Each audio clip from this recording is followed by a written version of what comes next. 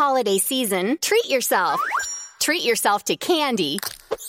Celebrate the holiday season with the Holiday Crush. They've sprinkled candy with a holiday theme and fun-packed challenges every week for 5 whole weeks, finishing on January 4th. The more challenges you complete, the better your chances of unwrapping delicious rewards. So, are you ready to crush the holidays? Play the Holiday Crush now. Download it from the App Store, Google Play, or Windows Store for free. Terms and conditions apply.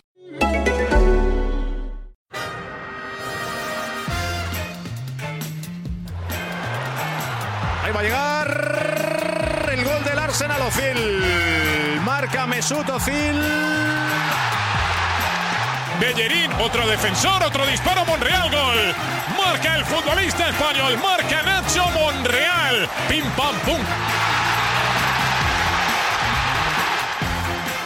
This is Arsecast Extra. Hello and welcome to another Arsecast Extra, as always, with James from Gunnerblog. James, badly afternoon to you. Badly afternoon. Yeah, badly afternoon indeed. It feels strange that we're on the eve of a new year, 2019. Feels so futuristic, and yet yesterday's football match felt like very much something from the past returning. It felt like we'd stepped into a time machine and gone back to not that long ago, basically. Yes, it's kind of like having a wart, and you get rid of the wart, and then the wart comes back. Like on your foot or something, you know, something that might recur. Like, and you're like, have I ever told you about when I cut a wart off my foot? No. Please do, child, because I'd rather hear this than talk about the football, to be honest. Basically, as a child, I had some sort of, not a child, I was probably in my early teens, I had some sort of growth on the end of my toe. Right. So I rather than sort of, just leave it or go to a doctor or something, I didn't tell anybody, and I got a pair of like metal clippers and removed it, like cut it off, and I had to wrap my foot in a towel overnight because it was bleeding so much.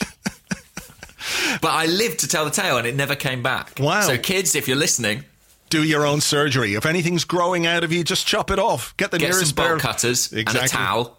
And you're good as gold. You'll be all fine. James, his physical health, his wonderful condition is evidence that everything will be okay. So go for it. So I'm sure people are more happy to hear about that than they are about the football, right? I'm sure they are. As disgusting as it is. Yeah. I don't think I've ever cut anything off myself. I've had a few surgery things, but nothing like that. Nothing you've done yourself. No. Fair enough. I'm a pioneer. You are. No anaesthetic either. Just straight in. Did it hurt? I think so, but I think I was so appalled at whatever it was. Presumably it was some sort of war that it was a sacrifice I considered worth making. I tell you, the one thing that did happen to me was I had a sort of a bone growth out of the side of my right knee when I was in my teenage years as well. And it sort of grew out at a right angle. And I remember sitting down. I'd been to the doctor about it and everything.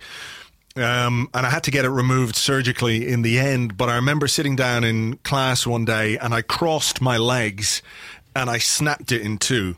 That hurt. That really hurt. Wow. Yeah. Wow. What shape was it when it was coming out? Was it like another kneecap? Or? No, it was kind of thinner and more sticky outy. So like a little bone Mickey out of my knee. Wow. Yeah. And it snapped in two. I snapped my knee's banjo string in two. Oh, my word. When they took it out, did you keep it? Do you have it as a key ring? I don't. No, I don't have it at all. I don't know what they did with it. I presume they threw it away. I wasn't particularly keen on keeping it, but, looking back now, it would have been a nice little keepsake. Souvenir. Maybe the doctor who removed it is listening, and if we could reunite you with the bone Mickey from your knee, wouldn't that be a beautiful It would be an amazing thing. Yeah, I think, it could be preserved in amber, buried deep within the earth, and some point in the future, I could be brought back to life. There could be just like a Jurassic Park of Andrews running around. This is the Andrewsaurus Rex. Wow. Look at the massive crap here. That's how they know they're in the anyway. So many podcasts. They could have one each. Yeah, we are skirting around the issue, I think. We are Martin skirtling around the issue. Martin skirtling around the issue. Yeah, there's a thing. Come here. It wasn't good, was it? No, it wasn't good at all. Now, tell me, when you went into this game and you saw the lineup, what were you realistically thinking? I have to say, I wasn't confident at all that we were going to get anything from the game. When we went ahead, it was like a nice little surprise, but it was like giving us a really fleeting moment of happiness, wasn't it? The way the game panned out, they sort of gave us a bite of this delicious thing and then took it away and replaced it with a complete shit sandwich. Absolutely. I was watching in the pub and thinking back, I think the degree to which I celebrated the opening goal kind of betrayed my surprise and how much I expected us to lose. I never really thought we would get anything from this game, which is partly why I had all my eggs in the Brighton basket. Get Lucas Torreira out there, make sure we get that 3 points. Yeah. Obviously, we didn't do that. That didn't work, that plan.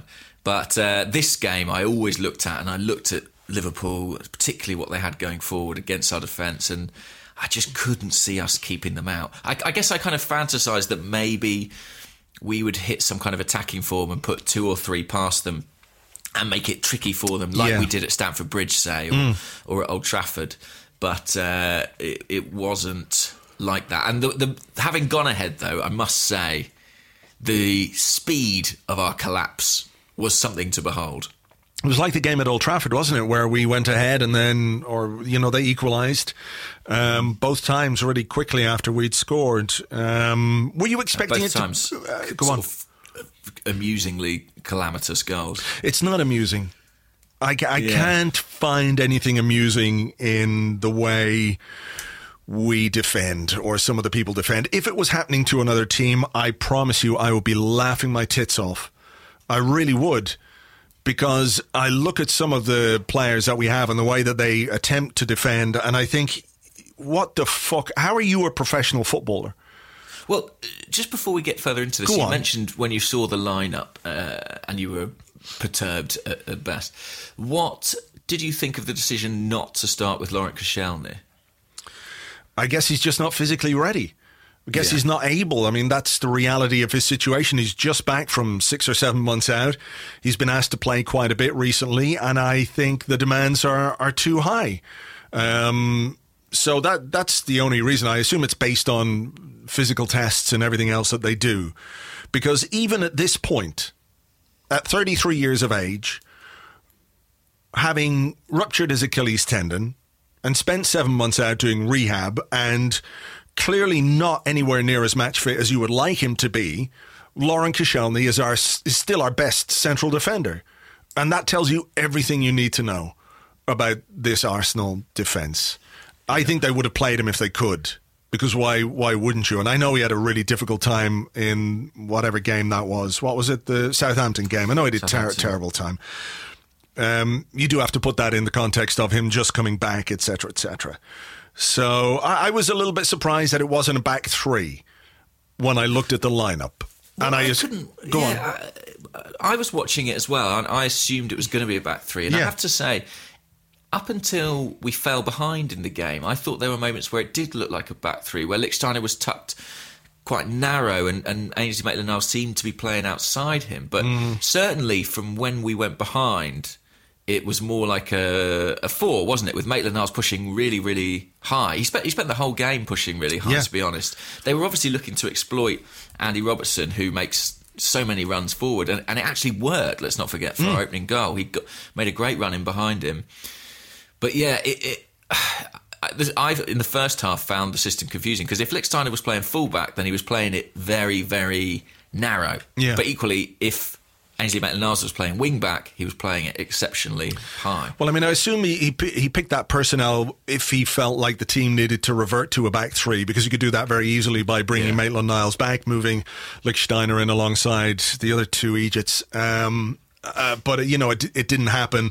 We did score first. I thought it was a really good goal. We won the ball. Well, Liverpool gave the ball away quite cheaply, but we did well with it. Ramsey and Iwobi combining. Iwobi with a great cross and Maitland-Niles there to stick it in the back of the net. And he, what a game to score your first goal in. It's a day he'll absolutely want to forget, because it was such a shambles of a performance. But a good goal from him, and I thought both him and Iwobi were probably the only 2 two bright spots on the night. Yeah, I think that is fair to say. I mean, Iwobi's been a player who's been out of form recently, and Emery actually spoke about that after the game to the BBC. I think said he's not been particularly good recently, but he had a good game today. I thought he did really well for the goal and generally was better than he has been. I feel for Maitland-Niles too, because this was a big game for him to start in. He made an impact with the goal, but that's just going to be really forgotten, in the broader context of the match because of what followed. And what followed was just... I'm laughing, but I'm not really laughing. I'm just laughing because it's a coping mechanism, I guess. Because the alternative is full-on rage and madness, and I'm not sure that anybody needs to hear that, or maybe they do need to hear, but I don't think it would be the most productive way to discuss this fucking load of shit that we saw. Well, let's maybe go goal by goal, just for the sake of being able to provide some kind of analytical thought beyond the rage. The first goal, okay, is it a bit unlucky, the first one? Yep, it is a little bit unlucky because the ball broke to Firmino. I'm not sure Lichtsteiner kicking the ball off Mustafi's arse was the most experienced piece of defensive play I've ever seen. No, he can't, that is unfortunate the way it rebounds off his arse directly into Firmino's path. But when you do look at it, he could have put it some other places. Yes, like not in Mustafi's arse. Yeah, that would have behind been the goal, away from the goal, away from Mustafi. Away from Mustafi's arse, anywhere but Mustafi and Mustafi's arse. Look, I think there was something instructive about the way that the ball started bouncing around our area. It was a Granit Xhaka tackle on Mo Salah, and it was a last-ditch tackle in our box. And from the first whistle, we were being forced into those kind of challenges and that kind of defending. We were so on the back foot. We were being pulled apart. We were stretched all over the pitch. They were finding space in behind us. And it was a consequence of how we played the game in general. The fact that we were just having to make last-ditch challenges all the time, and we did it from the first minute to the last, and not all of them worked out well. So it was a little bit unlucky, but I think someone like Lichtsteiner should have done a lot better with that ball when it broke to him in the box. Firmino taps it in. 1-1, 2-1. Please describe to me in your own words what you thought of this goal and what it made you feel. I think it made me feel ashamed. I think that's the word. It was, as I say, I was watching it in a public space, so I think that sense of embarrassment was heightened. It's one of those where you're sort of grateful that the commentator talks about Firmino's brilliance and how he waltzes through the defence, because really that is barely half the story. Parts like the Dead Sea for him. Do you know what I mean? It's absolutely... it's Keystone Cops. It's every bad defensive cliche that you've ever heard could be applied to this situation. Schoolboy stuff, clown car defending. It is all of that and more. It goes back, actually... Torreira gets dispossessed, doesn't he, by Mane. He gets caught on the ball. Yeah. And I have to say, I really like Lucas Torreira. I think he's been a good signing. I thought he had a really disastrous, particularly the first 30 minutes of this game. Yeah. If you look at their first goal, the 1-1, he gets very easily turned by Firmino. I think Mane turned him very easily early on as well. It was almost like he was... knackered? Yeah. From playing at Brighton, perhaps? Well, maybe. But I have to say, I don't even think he could have prevented what happened yesterday. If you see what I mean, I still think it's almost redundant. What we had at the back had no real chance, I think, given the way it turned out. But yeah, I thought he was poor, and I thought that's partly why they seem to be constantly running at our defence and forcing us into those last-ditch tackles. That said, what happens when Firmino goes through? Look, it's decent from Firmino, but Mustafi and Socrates are, they disgrace themselves, maybe. I think that's not far from the truth. Yeah. what Mustafi does, if you did that at, here we go with a big cliche, but if you did it at Sunday League level, you wouldn't play for a month. It was that bad. It was absolutely ridiculous. And you can say what you want to me about, he's been out for a couple of weeks with a hamstring injury. That's got nothing to do with that. That's got nothing to do with the way he tried to defend there. I don't know that you can actually call that defending. Waggling out a leg. Do you remember Denilson towards the end of his Arsenal career would sort of go through the motions of making a tackle? He'd just sort of hang a leg out at a player as he sped past him, followed swiftly by the referee, who was faster than Denilson. To me, that's the final fucking straw with Mustafi. I've just had it up to my eyes with that guy.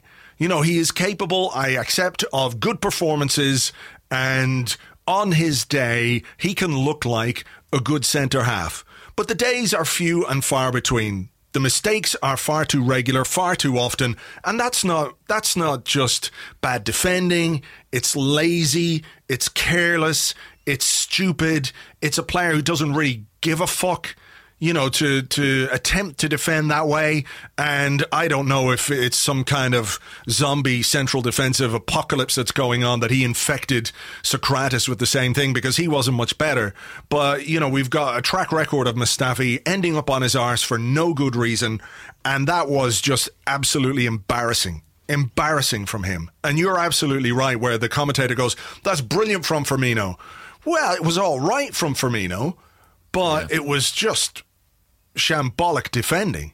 It really was. It was like one of those games where never see one of those games where they play 3 professional players against 90 children and they run around on the pitch and the children all sort of wiggle out their little tiny legs to try and get the ball, and the professional players can just, you know, keep it on a pitch. It's like that. Mustafi is 90 small children. That's how good he is at football. He's worse than the 90 small children. Sorry. I can't. No. I just can't. I felt so angry after that goal went in. So angry that this is nominally our first choice central defensive partnership. And you're looking at them going, who the fuck is coaching you? Who the fuck is teaching you? Who is telling you what to do on the pitch? And why don't you know how to do the basics anyway? How is it you get caught doing that same shit time and time again? And how has nobody fucking punched you in the eye on the training ground? Or not that I'm advocating violence. I'm just trying to express the emotion that it caused in me when I saw that yesterday. It was just, get the fuck out of here and don't come back. Like, if I drive off, I'd tell Mustafi, go back in. I left something in my kit bag, and I'd drive the coach off and I'd fucking leave him there. We don't yet know if that happened, but we can only... Sorry about that. I told you that this was the it's the switcheroo here between the laughing as a coping mechanism and thinking about it again and getting fucking angry. No, I mean, in some respects, I've been looking forward to doing this podcast because there's a kind of cathartic element to it. But in other respects, I kind of fear opening the Pandora's box. I mean, did we ever hear, by the way, why Mustafi went off at half-time? Was there ever an injury cited there? Or? No, maybe because he was just back from his hamstring injury. Maybe he was feeling his hamstring injury. Maybe, just maybe, the manager, having seen him do what he did for that goal, decided, get the fuck off the pitch. That's not good enough. And you're not going back out there. So we'll play Koscielny, who wasn't fit enough to play 90 minutes and could probably do 45. To me, I hope that's what it was. I think, you know, I wouldn't put it past the manager to make that kind of call. We've seen some things like that from him all season long, so that feels entirely plausible. I mean, it really was diabolical stuff, and compounded, I suppose, by Torreira, who almost got back falling over. There were 3 Arsenal defensive players, you know, on the floor by the time Firmino actually put it in the net. And I mean, how quickly did those 2 goals come? It was within minutes of each other, wasn't it? Yeah, about 90 seconds between the 2 goals. And, you know, from going ahead against the run of play, you're now behind, and the momentum of the game just completely shifted. And it's not an exaggeration to say that every time they came forward, I was afraid that we would concede, because I look at the players that we have back there, and anything is possible. Anything is possible. And it's not good enough. It's not good enough. You know, you look at the amount of goals we've conceded. It's 30 goals in 20 Premier League games. It's really, really bad defensively. I thought the third goal was really bad as well. We conceded a corner we didn't need to concede. A careless back pass from Kolasinac to Leno. Yeah. He couldn't keep it in. We clear the corner. We attempt to play some kind of offside trap, but it's like a wiggly line. It's like the wiggly line. It's on a diagonal. Yeah, it's sort of like, when you get a heart monitor on. It was like the wiggly beat of your heart.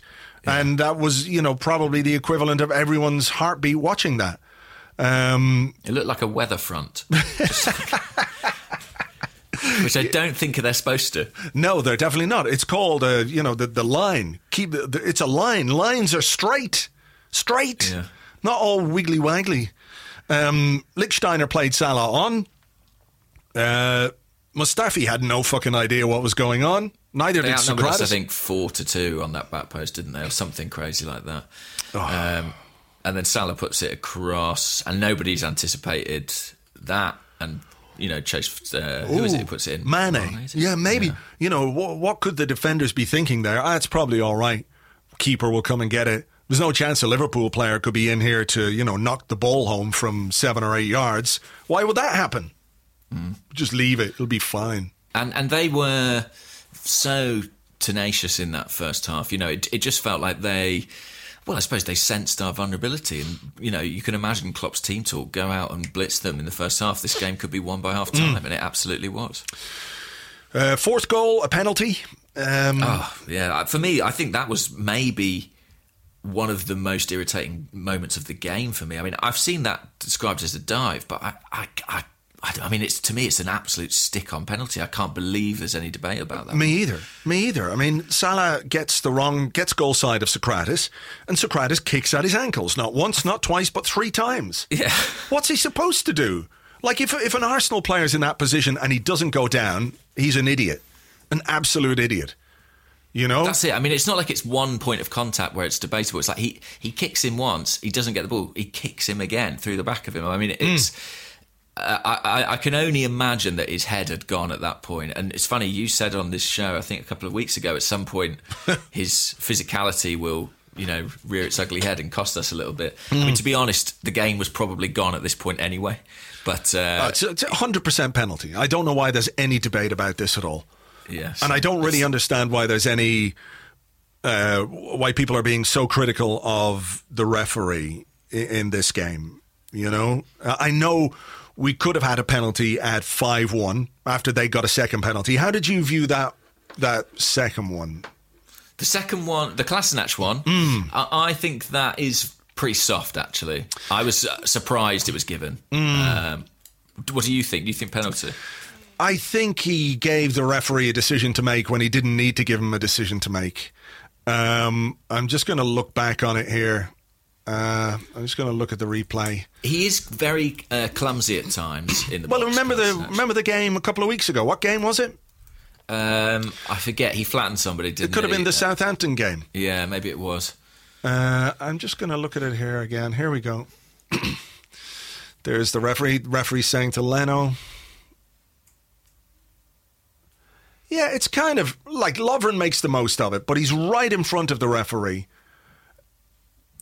He does put his hands to the back, doesn't he? It is a bit soft, but I can sort of see why the referee gave it. And he skirts that line anyway with the way that he plays Kolasinac in the box. He's always holding people, always pushing people, got his arms around people. He's physical in that regard, and he gets away with it most of the time, and last night he didn't. I don't think it made any real difference. As for the 5-1, the penalty that we should have had, it was a slow-motion replay which showed that there was some connection with Klein and Lacazette. And Lacazette tried to carry on, and then he went down a couple of steps later, didn't he? And I think the referee... That put some doubt in the referee's mind. But let's remember, for all the people being critical of the referee, he could easily have sent Granit Xhaka off. Yeah. Easily. Very easily. He would have been well within his rights to send him off. And he let him away with that because Xhaka had just been booked for a foul because he was furious at Mustafi. So I think we can forgive him the foul. But But the kicking the ball away after he'd been booked, I mean, that's fucking stupid. It's really, really stupid. And I know you can get wound up and do silly things in a game, but when you've just gotten a yellow card, get back in position, shut the fuck up, and don't do anything that might get you another yellow card. So Michael Oliver let us off the hook there because he could easily have sent Xhaka off. I actually didn't see the Lacazette penalty incident at 5-1 because I had left the pub at 5-1. Right. I had to go and watch Danny Dyer and his daughter, Danny Dyer Jr., in Nativity the Musical. What the fuck? Let me tell you, I was happy, having not wanted to do that for some time in the build-up. When the time came for me to leave the pub and stop watching the game and go and watch Danny Dyer sing and dance on stage in front of me, I was genuinely happier to do that than continue watching the Arsenal game. And if that doesn't tell its own story, I don't know what will. Danny Dyer, and what part was he playing? He was playing a Hollywood agent, and he did it... Oh, in the Nativity? In the Nativity musical, yeah. He played a Hollywood agent with a Cockney accent. It was very surreal. But I, the tickets were bought for me by somebody else. However, I was genuinely like, look, I was really upset all week. I'm going to miss the last part of this game to watch Danny Dyer. And by the time came, I was like, bring me Danny Dyer. I would rather... And that, I mean... That's, I think, the lowest I've ever been as an Arsenal fan. That's pretty far down the ladder of shitness, isn't it? So in that last 15 minutes, you can fill me in. Did we offer anything? I can't remember. I don't think we did, no. I mean, there was the penalty incident. It probably should have been a penalty. But... I could see why the referee didn't give it because he didn't have a slow motion replay. That was in the 84th minute. The 84th minute. And... Unlikely then to spark the comeback. Exactly. It completely moot at that point whether we got a penalty or not. So... That was that. I mean, they had more chances to score. Leno made a couple of saves. So what's your reaction coming out of the game? I mean, it's a very quite a humbling defeat, and I think one that shows quite how far we are off the top. But do you think? I don't know. What's your sort of immediate response to it? My immediate response is that it's quite damaging. I think we could have all not lived with a defeat, you know what I mean? But if we'd lost 1-0 or 2-1 or 2-0 or something like that. But this was embarrassing, really, because we didn't do ourselves any kind of justice. I mean, it's made it very clear, surely, that there has to be investment in this squad, in defenders who can defend. I think as well we have to talk about Unai Emery's role in this. I absolutely accept it's his first few months at the club. I accept that he doesn't have personnel who are good enough. I know we've been beset by injuries, but I didn't see any kind of structure or organisation to that team. And I'm not sure I've seen an awful lot of it this season. It was Tim, I think, from 7am Kickoff who said, something about the style of play that Emery has. Maybe I should find that tweet here. Just bear with me 1 second. No worries. I mean, I do think the point about injuries is one that hasn't been stated too loudly, but I do think it's important. I mean, we talk about Socrates and Mustafi being our first choice central defensive pairing, but actually, when he was fit, Rob Holding was in there ahead of those guys, and Hector Bellerin is a massively important player. I think both of those players are a big miss, and that certainly I think is a contributing factor. However, you would also have to say it's not like we've been defensively watertight when they have been available. So Tim from 7am Kickoff said the players we have are bad, but what's also striking to me is a lack of organisation on the pitch. We still don't seem to know where anyone is supposed to be. Huge gaps appear all over the place. Our defensive line is ragged and there's little help for the defence. And, it got me thinking, really, he has been very tactically flexible since he took over. We play a back three. One time we'll switch to a back four in the middle of a game. We'll do this, that, and the other. But I'm not sure he's working off a baseline or a one set formation as a platform, which is the natural way to set this team up. And did you see the moment in the Brighton game when Alex Iwobi came on at half-time and he asked Granit Xhaka, what formation are we playing? Yeah. It's like, I did see that. What, how is that? How is he asking that, having just come on at half-time? Like, we talk about this guy as having incredible attention to detail. That seems to be a little bit of a detail he forgot to tell the player, who maybe wasn't even watching in the first half. Who knows? It's just, I think it's a really damaging defeat. For confidence, for morale, it has really hammered home how bad we are defensively. And while we've been looking for improvements under Unai Emery, and I think there have been some in terms of our character, in terms of our resilience, in terms of our work rate, I'm not sure we've got the legs or the stamina or the fitness for those to maintain that improvement over the course of the season. Ultimately, the quality of the players that we have will dictate how good we can be. And yesterday, Liverpool were good. I don't think we can take that away from them. They were good, but we made them better because we played like assholes. And I think it's, when I compare it to where we were after the Tottenham game, which was a great performance and a great win, we didn't kick on from that. No, it feels like a turning point for all the wrong reasons. Yeah, but I mean, I just want to say as well that, it could easily turn back the other way. Yes. 2 or 3 wins and we could all be feeling a lot better about things, and a couple of results go our way ahead of us, and, we could be right back in the mix there. So I'm not sort of writing everything off, but I wonder, is it the kind of defeat where Emery can go to Raul and Sven, and Raul and Sven can then go to Stan and Josh and say, look, unless we do something about the players that we have, unless we invest properly in defenders, we are not going to achieve what you want us to achieve this season, which is the Champions League, whether it's via the Europa League or via the top 4.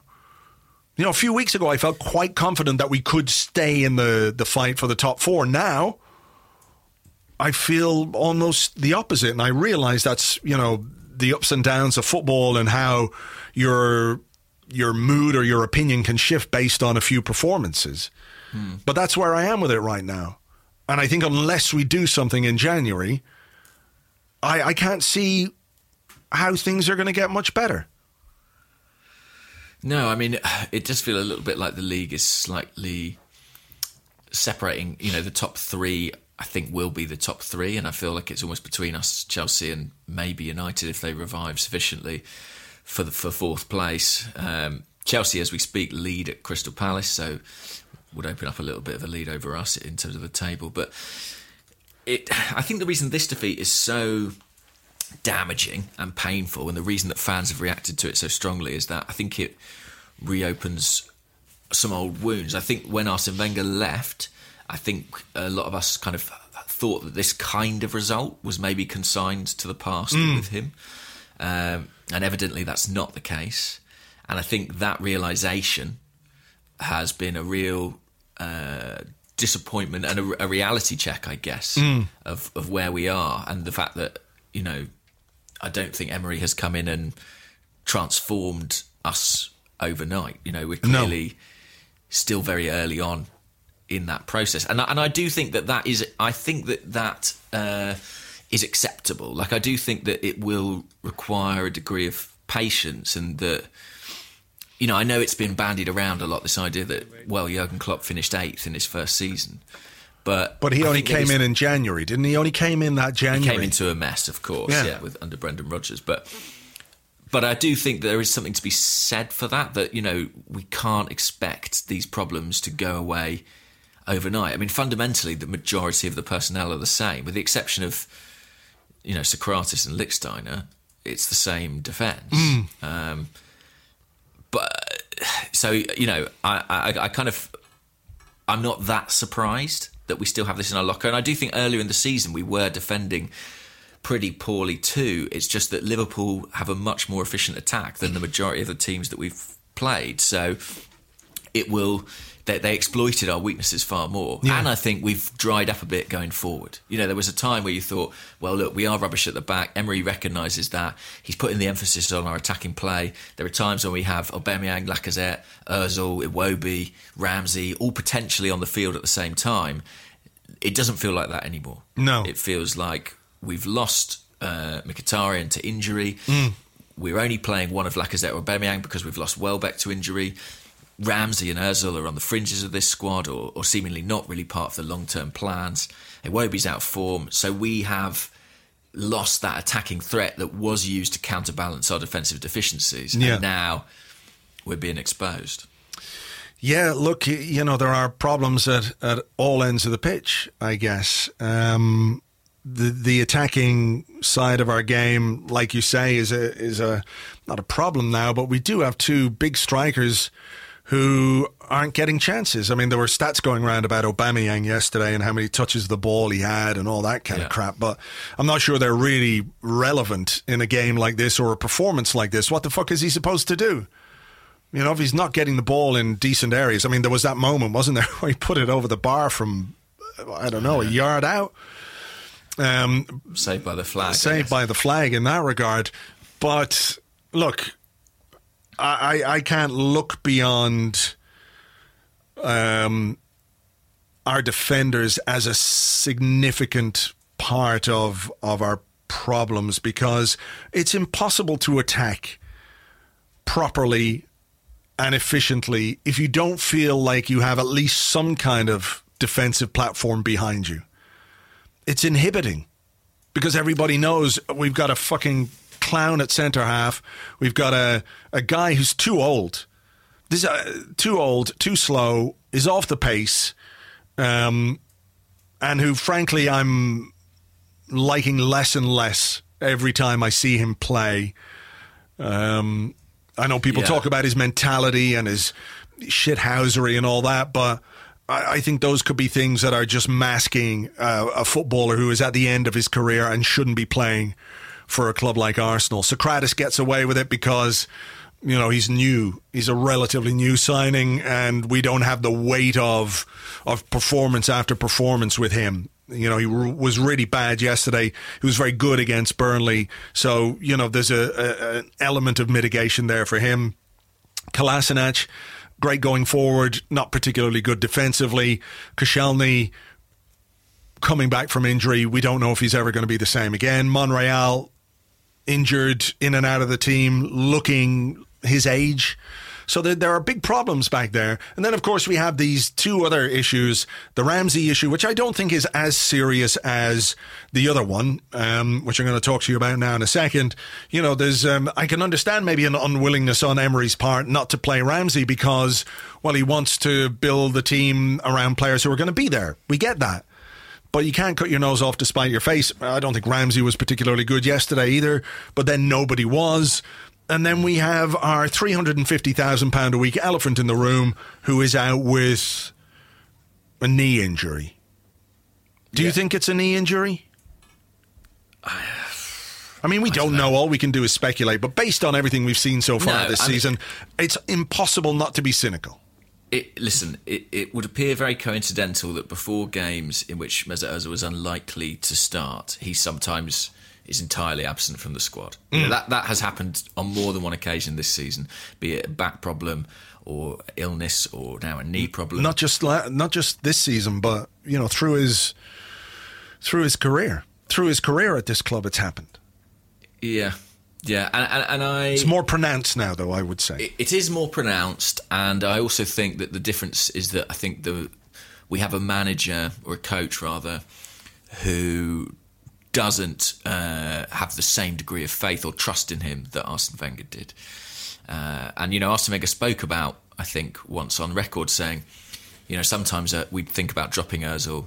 Maybe it was Steve Bold who said this, I remember now, but sometimes we think about dropping him and then in training, he'd do something astonishing or show his technical skill, and by the end of the week, he's back in the side. And Emery, I don't think, feels that way about Ozil. That much is clear. I think he doesn't trust him, particularly away from home.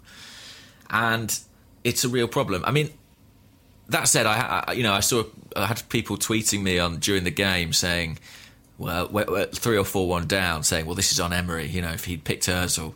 Oh, come on.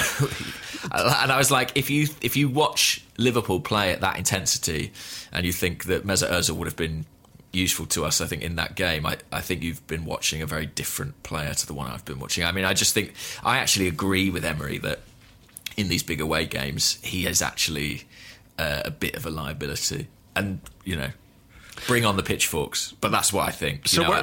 Where does that leave us with him then? This is a guy earning £350,000 a week, which, if you think about someone like Torreira, who's probably on 70 or 80 grand a week, you get 3 players' wages from what we're getting from Mesut Ozil. It feels like Emery is really trying to push the club into making a decision. That's what I think, yeah. I'm convinced that that's his intention. He's making it absolutely clear to the powers that be that that this isn't a sustainable situation, and that has already provoked a bit of not a divide among the fans, but certainly a big point of debate, because it comes down to does the coach put his idea, his tactical philosophy, if you will, above and beyond all other things, or should he work with what is available to him? Because sure. If you brought someone in fresh to this squad and said, well, look, this is the squad, these are the high earners, these are the players you've got, ideally, perhaps you would like someone to say, OK, well, I've got a plan that involves Mesut Ozil and potentially involves Aaron Ramsey too. I would argue that Emery has tried to do that. And as easy as it is now to say, oh, he's discarding Ozil, he's ostracising him, I think it's easily forgotten that at the start of the season, in pre-season, he spoke about wanting to be a home for Mesut Ozil, to be a family to him, to include him in the team, that he did play him in the first few games. He played him against Man City. He supported him publicly. He made him a captain of the team. He was heavily involved. And then, it didn't work out. But I do think that he has tried. I really do. I think he's tried to make it work for Ozil. And as much as people can point to that Leicester game or that pass for Kolasinac, I don't think anyone can make a concerted case that he has performed across the season. Or last season. Yeah. Since he got the contract, we haven't had anything close to what we thought we were paying for Mesut Ozil. Remember, he missed a load of games towards the end of last season with the back injury going into the World Cup, and look, I know the circumstances were weird then as well, because we never looked like we were going to finish higher or lower than 6th, so it was easy to do it. I think you're right. I think he has tried with Ozil. I don't think any manager coming into a new club would deny himself the quality and the talent that Mesut Ozil has on purpose or without good reason. And there's got to be some method to what appears to be, for some people, madness by Unai Emery in this regard. I think people might have an easier time in accepting what's going on with Ozil, and I think we can say at this point it's verging on unhealthy/toxic, because you cannot have a £350,000 a week player at your club who doesn't play, whether it's away from home, at home, wherever. You just can't sustain that kind of lunacy, because that's all it is. But I think let's quickly say as well, if it is injury, then that's as big a problem. You can't pay someone those wages if they're only going to be fit for a third of the games. Sure. Do you know what I mean? I don't think it's.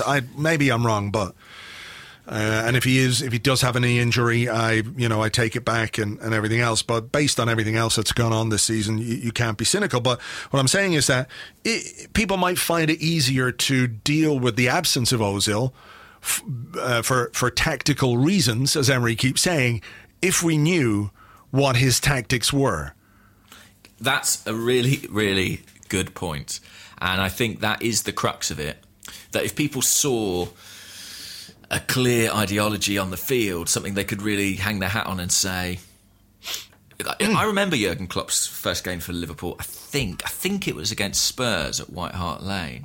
And I remember watching the first 20 minutes of that game and thinking, wow. And this was a Klopp team that was a bit of a mess, really. I mean, he inherited a real mess from Rodgers, and I think the back four was Klein, Skirtle, Sacco and Moreno, with Mignolet behind them. You know, this was not a great team. But I remember watching that first match, and immediately I saw, oh, they're doing the Klopp thing. They're doing the Klopp thing. Like, they're chasing, they're braking at speed, they're doing turnovers high up the field. You know, Adam Lallana was suddenly this pressing engine that he'd never been. And I remember thinking, okay, straight away, it's in evidence what Klopp wants to do with this team. And over the 3 years that followed, he has managed to do that incredibly successfully. With Emery, I accept it is harder to see the direction that he's going that is so the antithesis of what Ozil can provide. You know, if we played with Aaron Ramsey regularly as the starting number 10 and he was this frenetic ball of energy, closing down defenders, dropping back in to help out the midfield, and that was what we had decided to do, then I think people go, okay, well, he's gone for that over Ozil. I can see the logic there, but that isn't really what we get or what we do. It's not coherent. And I suppose my glass half full, as far as the manager goes, interpretation of it is maybe he just hasn't got the players to implement what it is he wants to implement. Like, maybe what he's got is so far removed from his ideal that we can't see it yet. That would be a good explanation, for sure. I do wonder what it is that he needs to do what it is that he wants to do, though, because there are It's Ever Banega, apparently. Ever Banega, yeah. I mean, he's a good player. He is a good player. But I do question why we would sign another 30-year-old. The only way I could see something like that happen is if we get rid of Ramsey and Ozil in the January window. Maybe that's something we can discuss in the second part of the show. Might have some questions for that. Anything else that you just want to make a point on before we finish on part one? I don't think so. I think we've sort of had a go at it, haven't we? Let's see what the questions bring. Yeah, we'll do that. Okay, we will take a break. We'll be right back after this. That was like Mustafi defending segue into part two. Fuck me.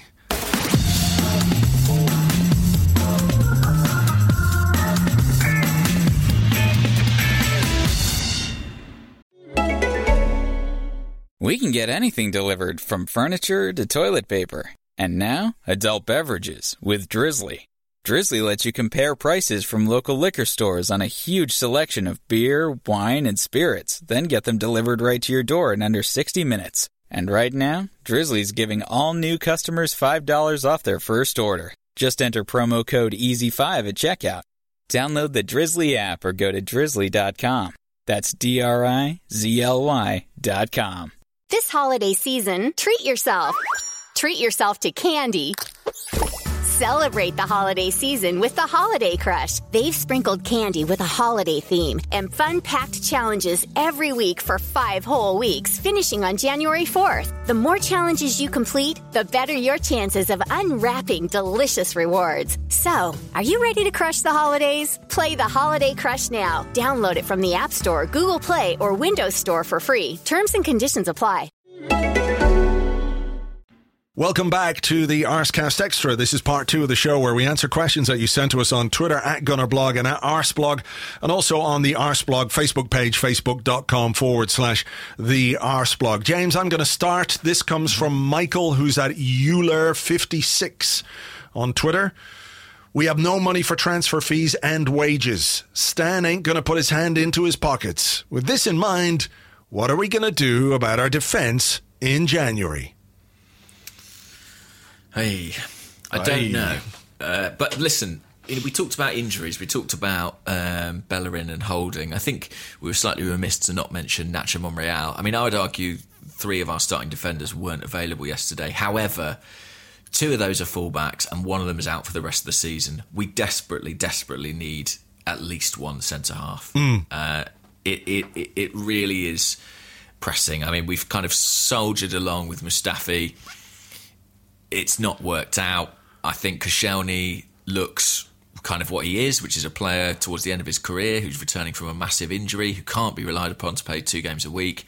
We really, really need a centre-half. And we haven't got the money to go out and buy someone who's already established at the top level, someone who's 50 million plus. I sincerely doubt.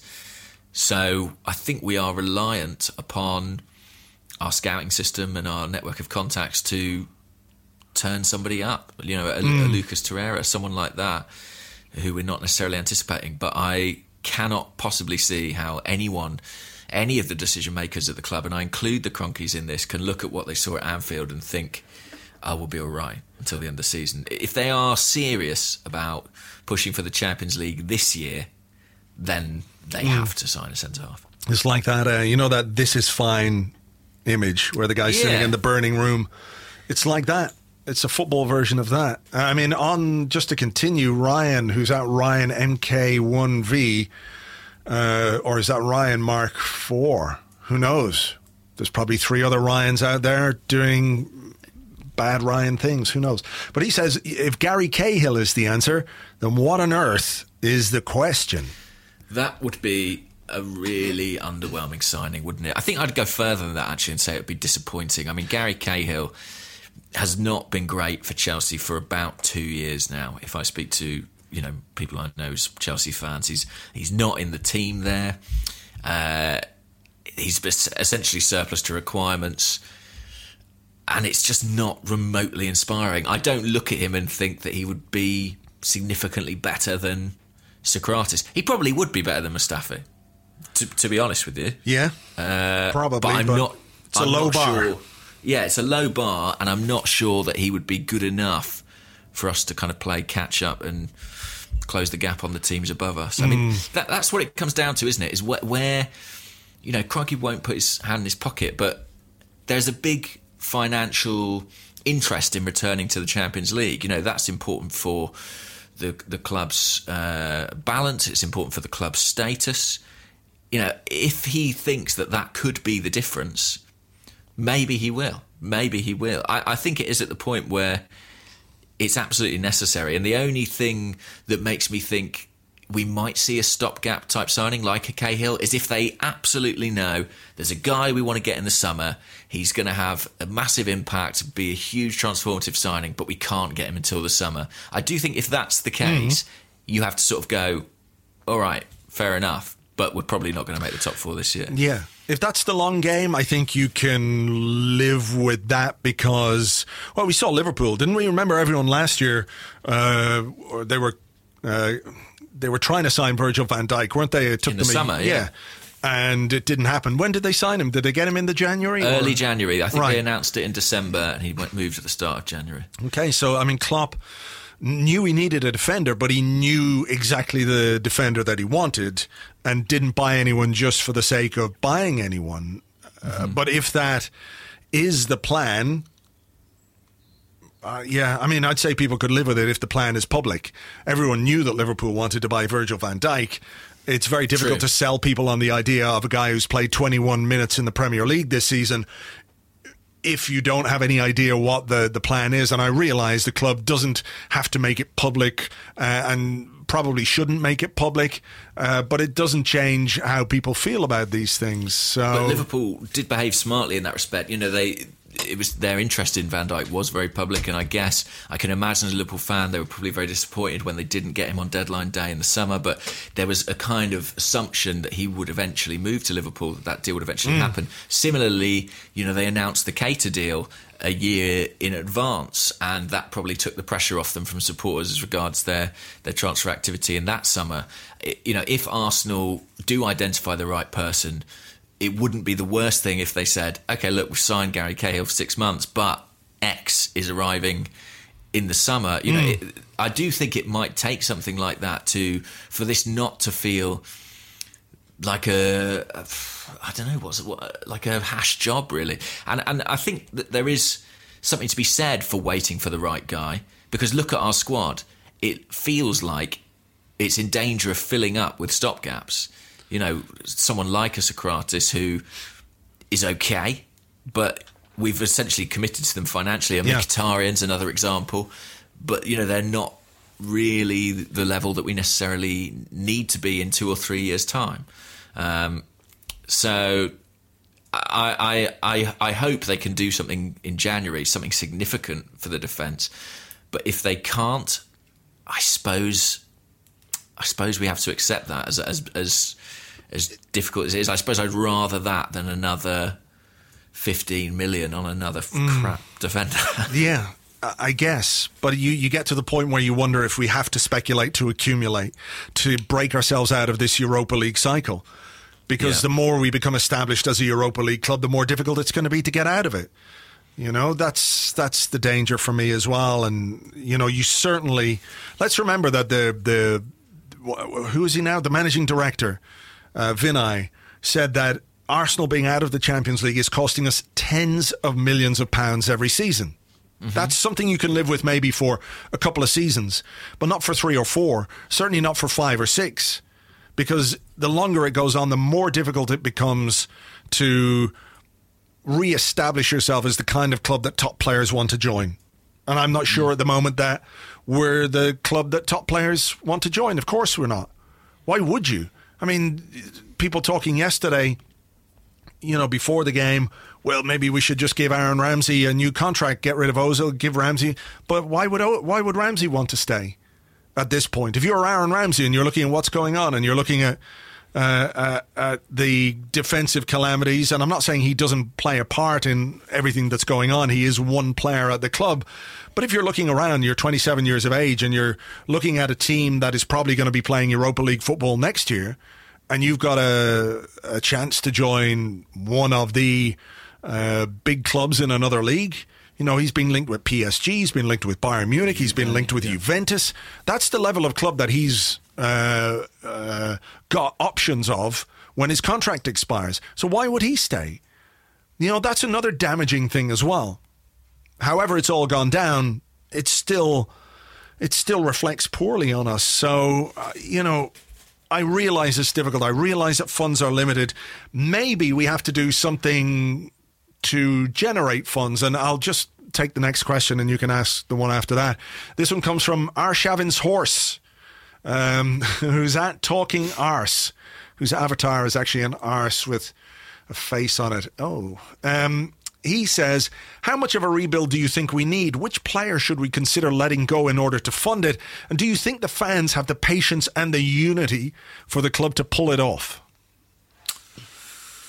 Well, there's 2 obvious candidates, aren't there, in terms of who the club should consider letting go. I think Aaron Ramsey is an obvious one because his contract will be up in 6 months' time. If someone's prepared to put a bit of money on the table, it is tempting to take it. I have to say, I saw a piece linking in with like a £10 million move somewhere, and I did wonder, how much is £10 million really worth to us?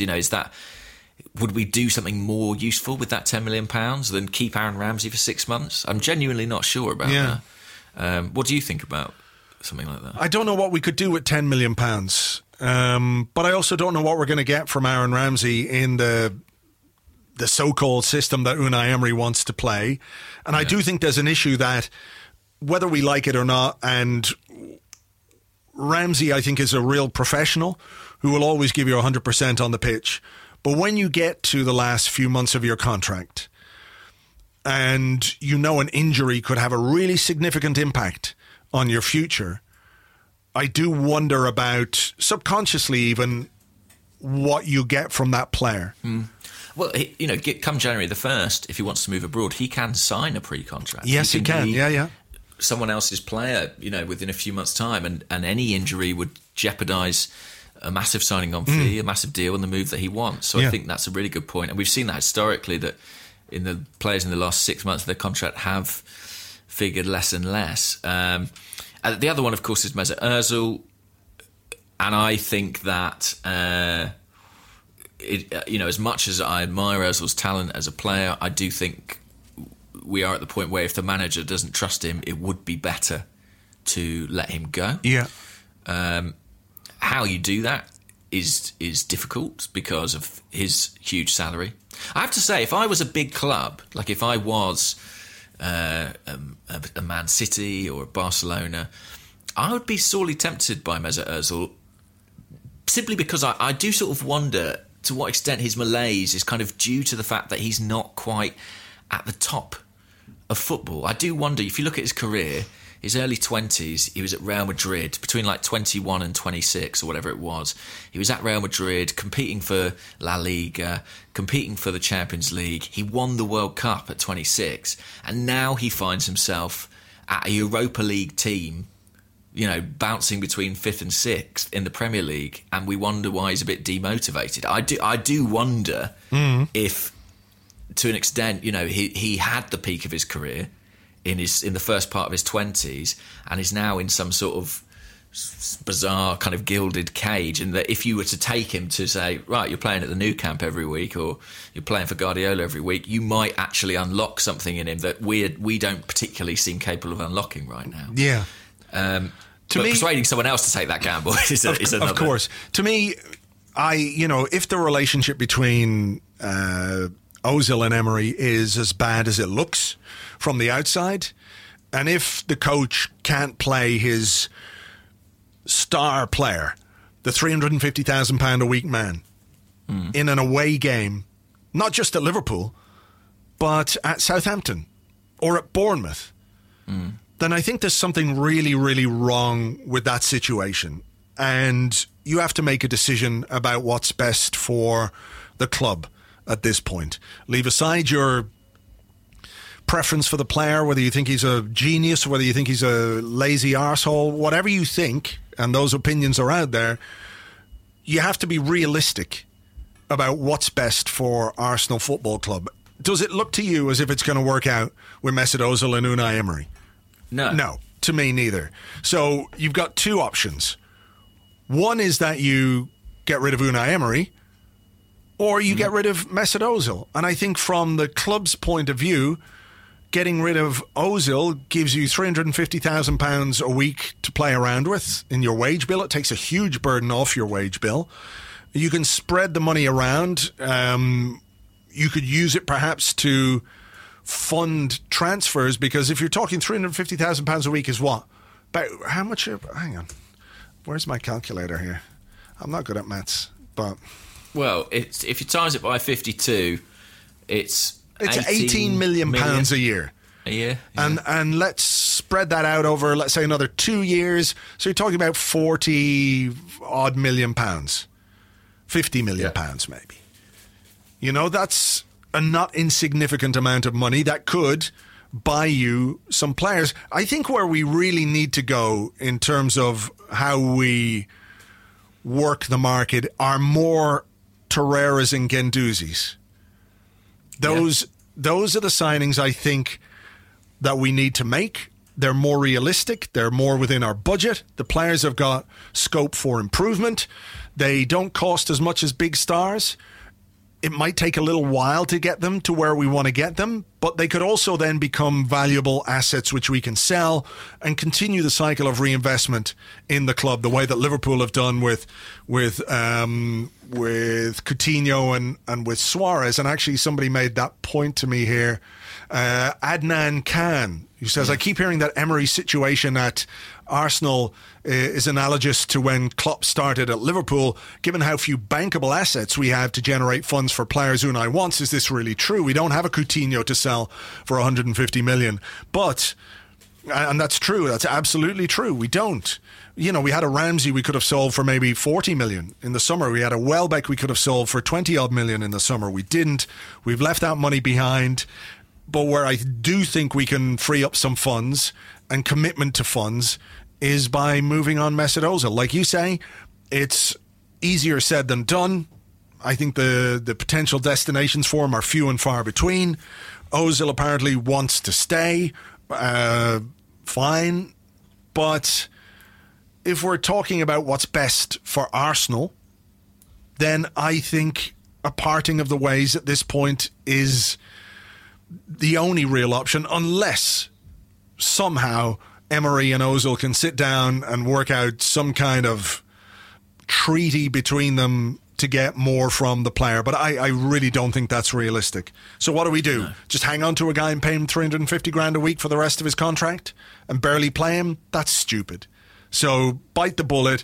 People won't like it, but if we can invest in more Torreiras, maybe they can learn to live with it. Maybe, and call me old-fashioned, but if the choice comes down to Ozil or the manager, my instinct is to back the manager in these situations. And before the last few years of Arsene Wenger's career, when with Arsenal, where I was kind of the mind that we needed to change, I took a lot of stick for backing Wenger. Over in situations over Thierry Henry, in situations over Patrick Vieira, Robin van Persie. Ultimately, I think most fans said, well, look, this guy has got the bigger interests of the club at heart. We believed in that, and we ultimately went with him over the individual players. And I do think that you have to do that. You have to support the manager. You have to give them authority. And I think Mesut Ozil, it seems to me, is presenting some kind of challenge to Emery's authority. And I don't think it's an imagined challenge. I don't believe the stories that he's so haunted by what happened with Neymar that he kind of has envisaged Ozil as something that he's not. I think you can see the problems between Emery and Ozil. You can see why he doesn't fit the model. So, I say back the manager and give him the chance to do what he's going to do, because ultimately Ozil is the age that he is. He's costing us what he's costing us. I think if there's a way to sever that tie and put some money back into the club that's currently going out for a player who's barely playing, I think you have to take that route. Yeah, I think so. But, It's a big test for these people who are now tasked with running the football club from a footballing perspective. Raul and Sven and, Vinay and all these guys. It's tough. It's tough, but maybe you have to make a really difficult, unpopular decision for the benefit of the football club in the long term. Because and maybe you have to take one step back to go forward. Genuinely, maybe you have to say, we're selling Aaron Ramsey, we're selling Mesut Ozil. We can't get the players in January to replace them. We're not going to necessarily kick on in the way that we hope in the second half of the season. But come the summer, we do actually have money to spend. We have identified the right targets. We have got the right people in place. I understand everyone's impatient.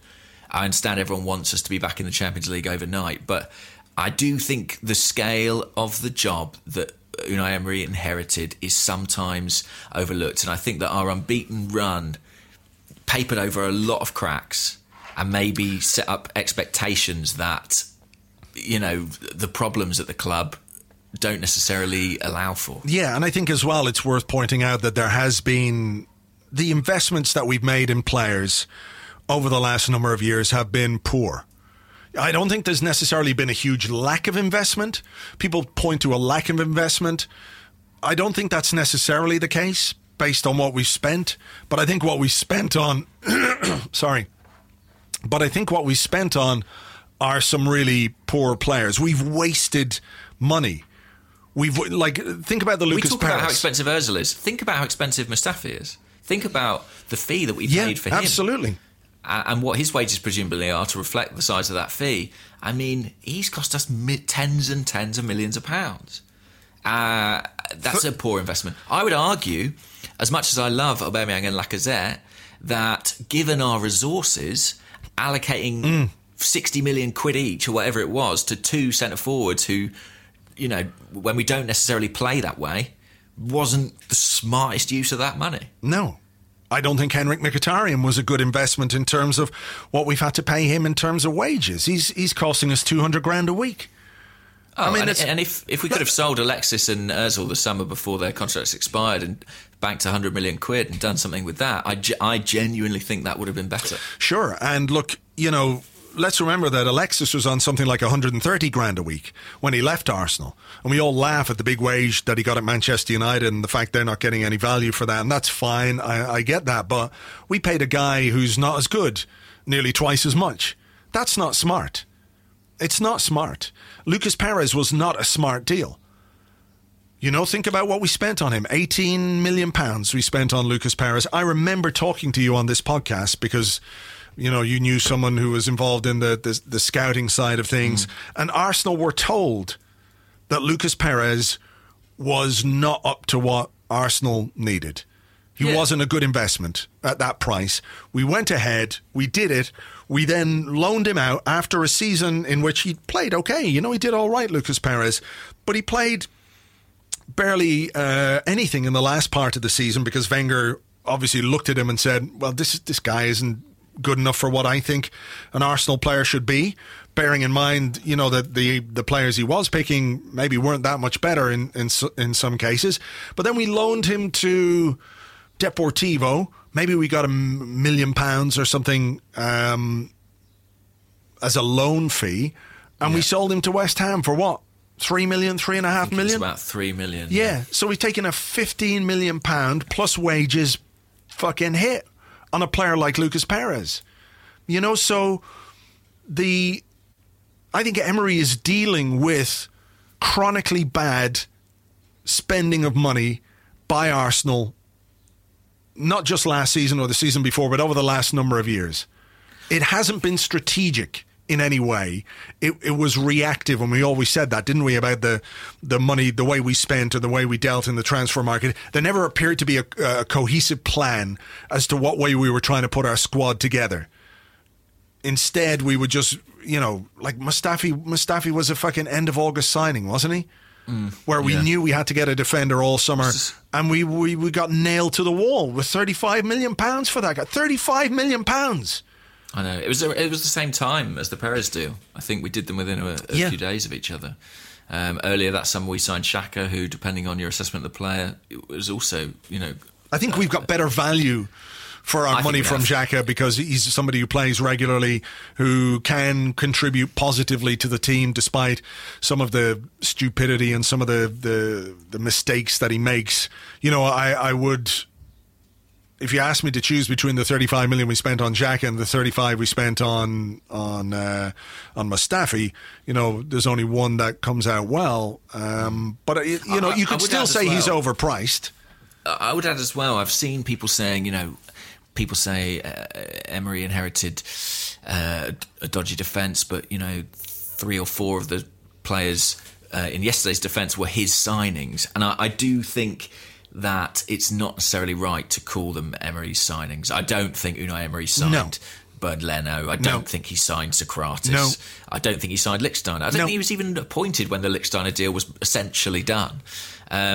So, you know, I would not call those players Emery's signings. I think you have to try and separate. I know we're used to seeing a team all signed by the manager, but I don't think that's what we've got right now. Yeah, I mean, you might well say that the Torreira and Guendouzi signings were the most Emery signings, that he had the most input or influence over, because he knew Guendouzi from France, and Torreira, I think there was some story going around that, you know, he was part of the process of getting the Torreira deal done, which is, you know, brilliant. Fine. And they're probably the 2 signings that have worked out best, pound for pound. And the 2 signings he seems to trust the most, certainly. But I do think that hopefully the process is more collaborative. I completely understand why it wasn't last summer. Arsenal were in a bind. They had a manager who they didn't know if he was staying or going until the very last few weeks of the season. They then had to press on ahead. They had a World Cup to contend with. They had to get business done. They had to appoint a new coach. You know, Sven had to press on and make inquiries, do deals, you know, get things moving. But now Unai's been in the club with an office, you know, down the corridor from Sven and from Raul for several months now. When we go for people in this January transfer window, I have to believe there'll be a more unified approach, and that there'll be players who specifically meet Emery's requirements. I don't think you can look at the signings we made in the summer, and you know, I know for the most part they've done okay, the signings in the summer, but I don't think you can look at them and call them Emery's signings. I think that's unfair. Yeah, I'd agree. I'd agree. What about... Well, I suppose on that note, this is quite a straightforward question, really, but Dean Van Nguyen, who's at Dean Van Nguyen on Twitter, says, is Socrates good enough for Arsenal? Does he avoid the heavier criticism by just being an okay defender in a bad bunch? Maybe. Hard time to judge, isn't it, after his worst performance in an Arsenal shirt yesterday? Yeah. You know, I have to say, last week after the Burnley game, I was thinking, yeah, I quite like this guy, and I think he's done pretty well since he came in. And then he had a horror show at Anfield, which, of course, colours your opinion of a player. But I think, as I said earlier, we don't have the weight of 2.5 seasons of him playing like that. So, is he good enough? I think he could be, but he needs a better partner. I mean, look at Dejan Lovren and what a mess he was at Liverpool for so long. Yeah. And, you know, at the moment with Joe Gomez out, he's getting plenty of game time, and next to Van Dijk, he looks passable. So there is hope, I think, if the partnership is right and the balance is right, and Mustafi isn't in it, then there is hope. Yeah. Yeah, well, I mean, what do you think? I'm not convinced I can't imagine a Premier League winning team with Socrates in it. I'd go that far. Okay. I would agree with that, which just reminds me of a question here from Chippy's Curler. I like Emery, but can you help me make the Spanish Bruce Rioch fit the narrative? Like, I don't see Arsenal winning a title under Unai Emery. I think he's the kind of coach who could stabilise us. If we do win a title under Unai Emery, please feel free to remind me of this moment in episode 264 of the Arsecast Extra, published on Sunday, December 30th. Play it back to me. It'll be like manna from heaven. I'd love to hear it again, and I hope I'm absolutely wrong. But I don't think Emery is a title-winning coach. I think he's a coach brought in to stabilise us, get us back into the top 4, and at some point, in order to make real progress towards the title, we're going to have to find someone else. So I think Socrates is that kind of a signing. I think that's true. I think the problem is that we are making signings to stabilise us and to get us back into the top 4 at a time when other teams in the league, teams already in the top 4, are improving nonetheless, you know. So look at Liverpool. I mean, they're raising the bar all the time. I know Man City are wobbling, but they are on another level, really, to most teams in this league. You know, we're sort of building a team for 4th at a time when the top 3 are breaking away from that. And that is a concern. But it is also all we can do with our financial constraints and without Champions League football to offer. I do think that is kind of all we can do. I don't think Emery... Do I imagine Unai Emery winning the Premier League? Not without a lot more money. Not without a lot more money. You know, if I think how good a coach I think Pochettino is, which is very good, and I don't really think he can win the Premier League, you know, in terms of competing with Man City and Liverpool, what they're spending. I just, you know, so I think Emery would hit the same buffers in that respect. But also, I'm not that worried about that. Like, I genuinely am not worried about that. My focus as an Arsenal fan now is to re-establish them as a Champions League team. That's what I want to see happen. That's the job at hand. And I agree with you that there's a second phase after that where we can push on. But, you know, it's almost not worth thinking about that. We've got to deal with the issue in front of us, and that is returning to the Champions League. And I do think he's a good coach for that reason. Yeah, okay. S, who's at Wood10_ says, how many of our defenders do you realistically see being part of the squad next season? Okay, I don't think Koscielny will be here next season. Me neither. Monreal. Is Monreal out of contract at the end of the season? Yeah. I mean, Emery spoke earlier in the season about wanting to extend it, but there's not been any news of that. So I would say maybe not him either. Okay. I would like to think Mustafi might move on. I'll give him a hand if he needs it. A shove. I think that might be it. Chambers, I think, will be sold as well. Yeah. So that would leave us... Oh, I don't think Lichtsteiner will be with us next season either. Oh, really? I think he's got a 2-year deal, hasn't he? I thought it was 1 year with an option. Maybe it is. And I think the option should be, now, can we get our money back? I know we didn't spend any, but please give us a refund. Sure. So that would leave us with sort of Kolasinac, Holding, hopefully, Socrates... Mavropanos, who I'd forgotten all about, but he's back in training. Bellerin, and if you want to include him, Maitland-Niles. I'm not sure I do include Maitland-Niles as a defender. I know he is an option, but I don't really think he is a natural defender, and I think that's part of the problem. Let's think about the fact that throughout last season and this season, we've been playing a young central midfield player as a wing back or a left back or a right back or a right wing back. People worry about his development, but how could it not be difficult for him? I think we overlooked that a little bit. So, like you, I don't think Koscielny will be here. Monreal's a maybe, but probably not. Mustafi, I feel like Mustafi will never leave. He's like that thing on the end of your toe, James. Sure. Someone needs removed. Someone needs to cut it off. Socrates and maybe whoever we bring in what about Kolasinac? I think he will be there, actually. I've sort of done a U-turn on that. I think Emery likes him enough. I have to say, I know that there are reasons that we didn't buy left back in the summer, i.e. we couldn't really afford to go and get one on top of what we already had, but have you seen the guy playing at Everton, Luca Dean? I just sort of feel like that's a massive missed opportunity for Arsenal. Yeah, I have seen him. I wasn't that impressed. I think he's a very good player. But, it's sort of one of those cases where it wasn't top of our agenda. We had priorities and they were central midfield and centre-half and the goalkeeper. And we ticked that off and we left a lot undone. We potentially needed another centre-half. We didn't do it. We'd potentially need a left-back. We didn't do it. We potentially need a winger. We didn't do it. There is still a lot of work to do on this squad. Yeah. Yeah, I mean, I think we need to go, again, we need to get that young player who's ready to make the step up at left back. Yeah. But who it is, I don't know.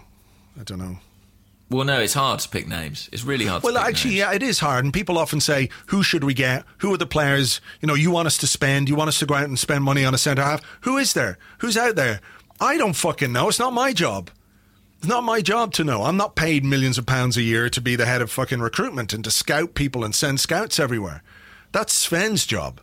Well, but I didn't know. Go on. Well, this is a question from Anish Chandoke, and Anish says, outside of the top six, there are some very good players which Arsenal don't find fashionable to sign. Remember, Virgil van Dijk was signed from Southampton.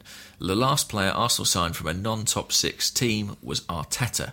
And he suggests players like Wan-Bissaka, Luca Dean, Chilwell, Maguire, Tarkowski, Pereira could all make us better. What do you think about that? Are there other players in the lower reach of the Premier League who could... Of course there are. We've just spent a whole podcast talking about how shit our defenders are. So, the idea that there aren't players out there who can improve us and who would be better than the ones we have is absolutely ludicrous. Which players exactly they are, I don't know. Depends on their availability, depends on whether we want them or not, but unquestionably there are players probably at championship level who could make a step up and be better than some of the players that we have in the squad, even if just to flesh out the squad. Let's not forget Rob Holding came from Bolton for £2.5 million and was probably our best central defender this season until he got injured. And Liverpool are top of the Premier League. I mean, they mentioned Van Dijk, but Sadio Mane came from Southampton. Shaqiri was relegated from the Premier League last season and is currently in their first 11. I do think there probably are players out there who can make the step. It's just difficult to identify who would and who wouldn't be able to do it. It's a bit of a guessing game, but that's what scouts do. That's what they're supposed to do. Yeah, I mean, Liverpool signed your man Robertson, didn't they, from Hull? Hull, yeah. So, the players are out there.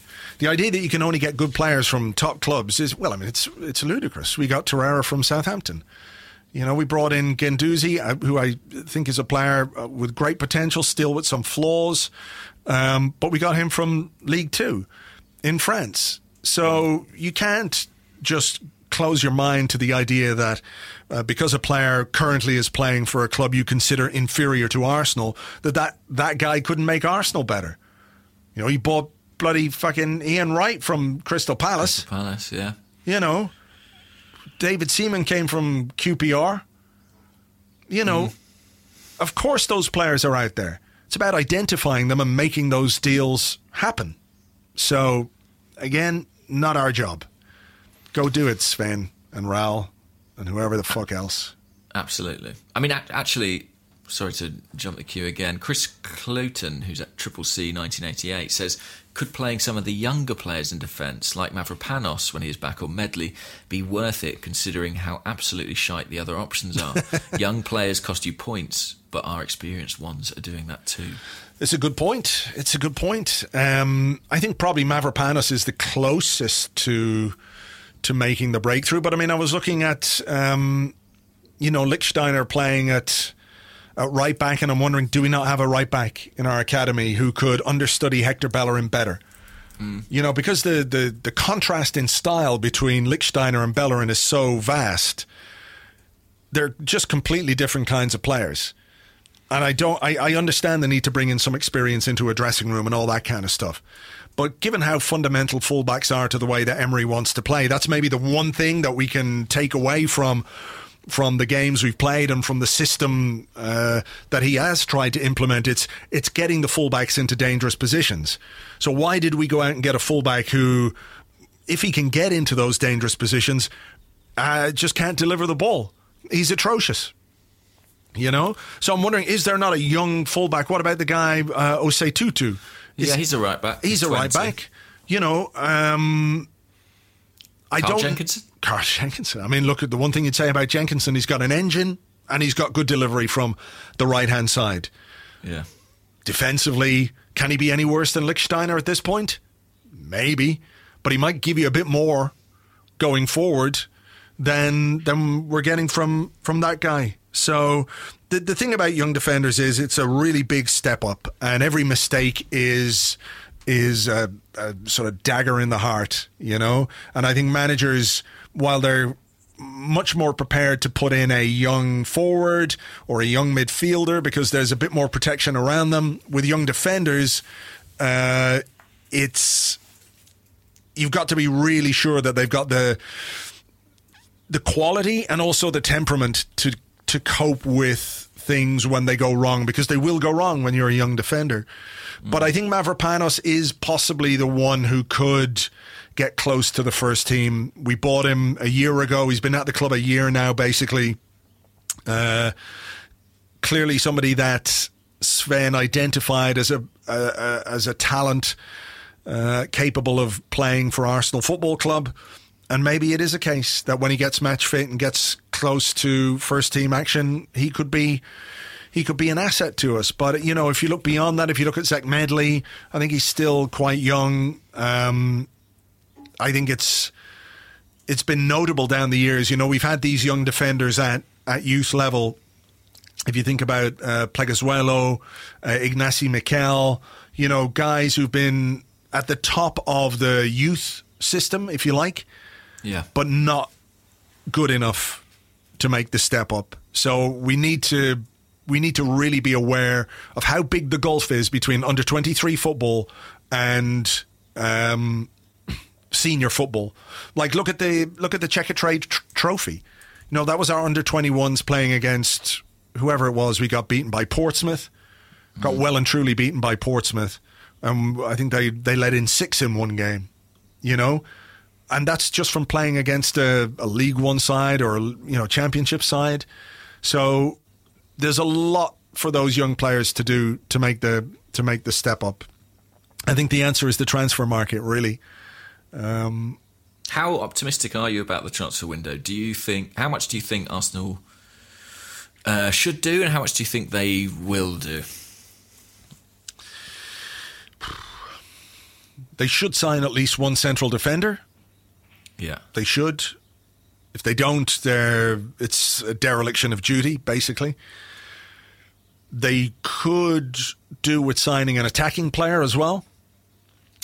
Unless they're prepared to give someone like Saka a real go. He was on the bench yesterday at Liverpool, so ahead of Nketiah. Yeah, so maybe that might be an option if funds are limited. But if they don't sign at least one central defender, I think the people who are running this club are doing the manager and doing the fans a real disservice, and they're letting down the other players in the team as well. You know, it's obvious. Look at what happened yesterday. It's obvious we need somebody there who can add something to the first team. Not just somebody who can come in and be part of the squad. Somebody who can add something to the first team. And that's what I think they should do. I don't care how they do it. I don't care really at this point who they sell to make it happen, to raise funds. Because unless we do something about it, I think it's just going to be, we're going to get another one of these games next time we play one of the big teams. And it's going to be unpleasant again, and we're going to sit here and go, why the fuck aren't they doing anything? So that's what I think. I can't see a lot of action, but if I don't see a central defender come in, I think it'd be really poor reflection on the owners and also the people who can make those deals happen. I think they have to do it. I think they will do it. I don't think they've got much choice in the matter. I really, really don't. I think a central defender will come in, and I think there's every chance Aaron Ramsey will go because they might see it as a chance to reclaim some money. And if he does, maybe they will bring in a central midfielder as a replacement. Even though I sort of think we require a winger maybe more, than we do a central midfielder. I just feel that all these links to Banega make me think, is Emery very keen on this idea of a midfield three, and is that a component he wants in there? Right. Well, look, I don't know what more we can say about this and about the situation and about the game. I think we've done it to death. And if you're still with us and you haven't slumped in the corner with a bottle of gin, thank you very much indeed. We appreciate it. I'm going downstairs to get a bottle of gin right now. It's only 2:30 in the afternoon. Yeah. Sod it. Let's get it Sunday. on. Anyway, look, I think we should leave it there and just take this opportunity to wish all of you a very happy, peaceful, prosperous and healthy new year. It's going to be next year before we talk, James. Oh, wow, 2019. Imagine it. We'll be a whole different team, I'm sure. The future is nearly upon us, folks. Exactly. Let's embrace it. But no, thank you for listening all year. Yeah. Thanks for being here. Another year bites the dust. Another year over and a new one just begun, as some fucker said anyway. Someone once said. Okay, listen, we'll leave it there. Thanks as ever. Do give us a rating or review on iTunes if you like, but do have a very happy new year. We'll catch you on the next one. Bye-bye.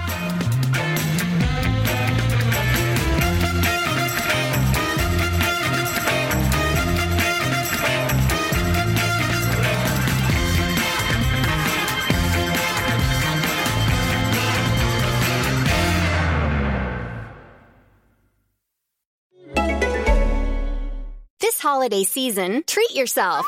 Treat yourself to candy.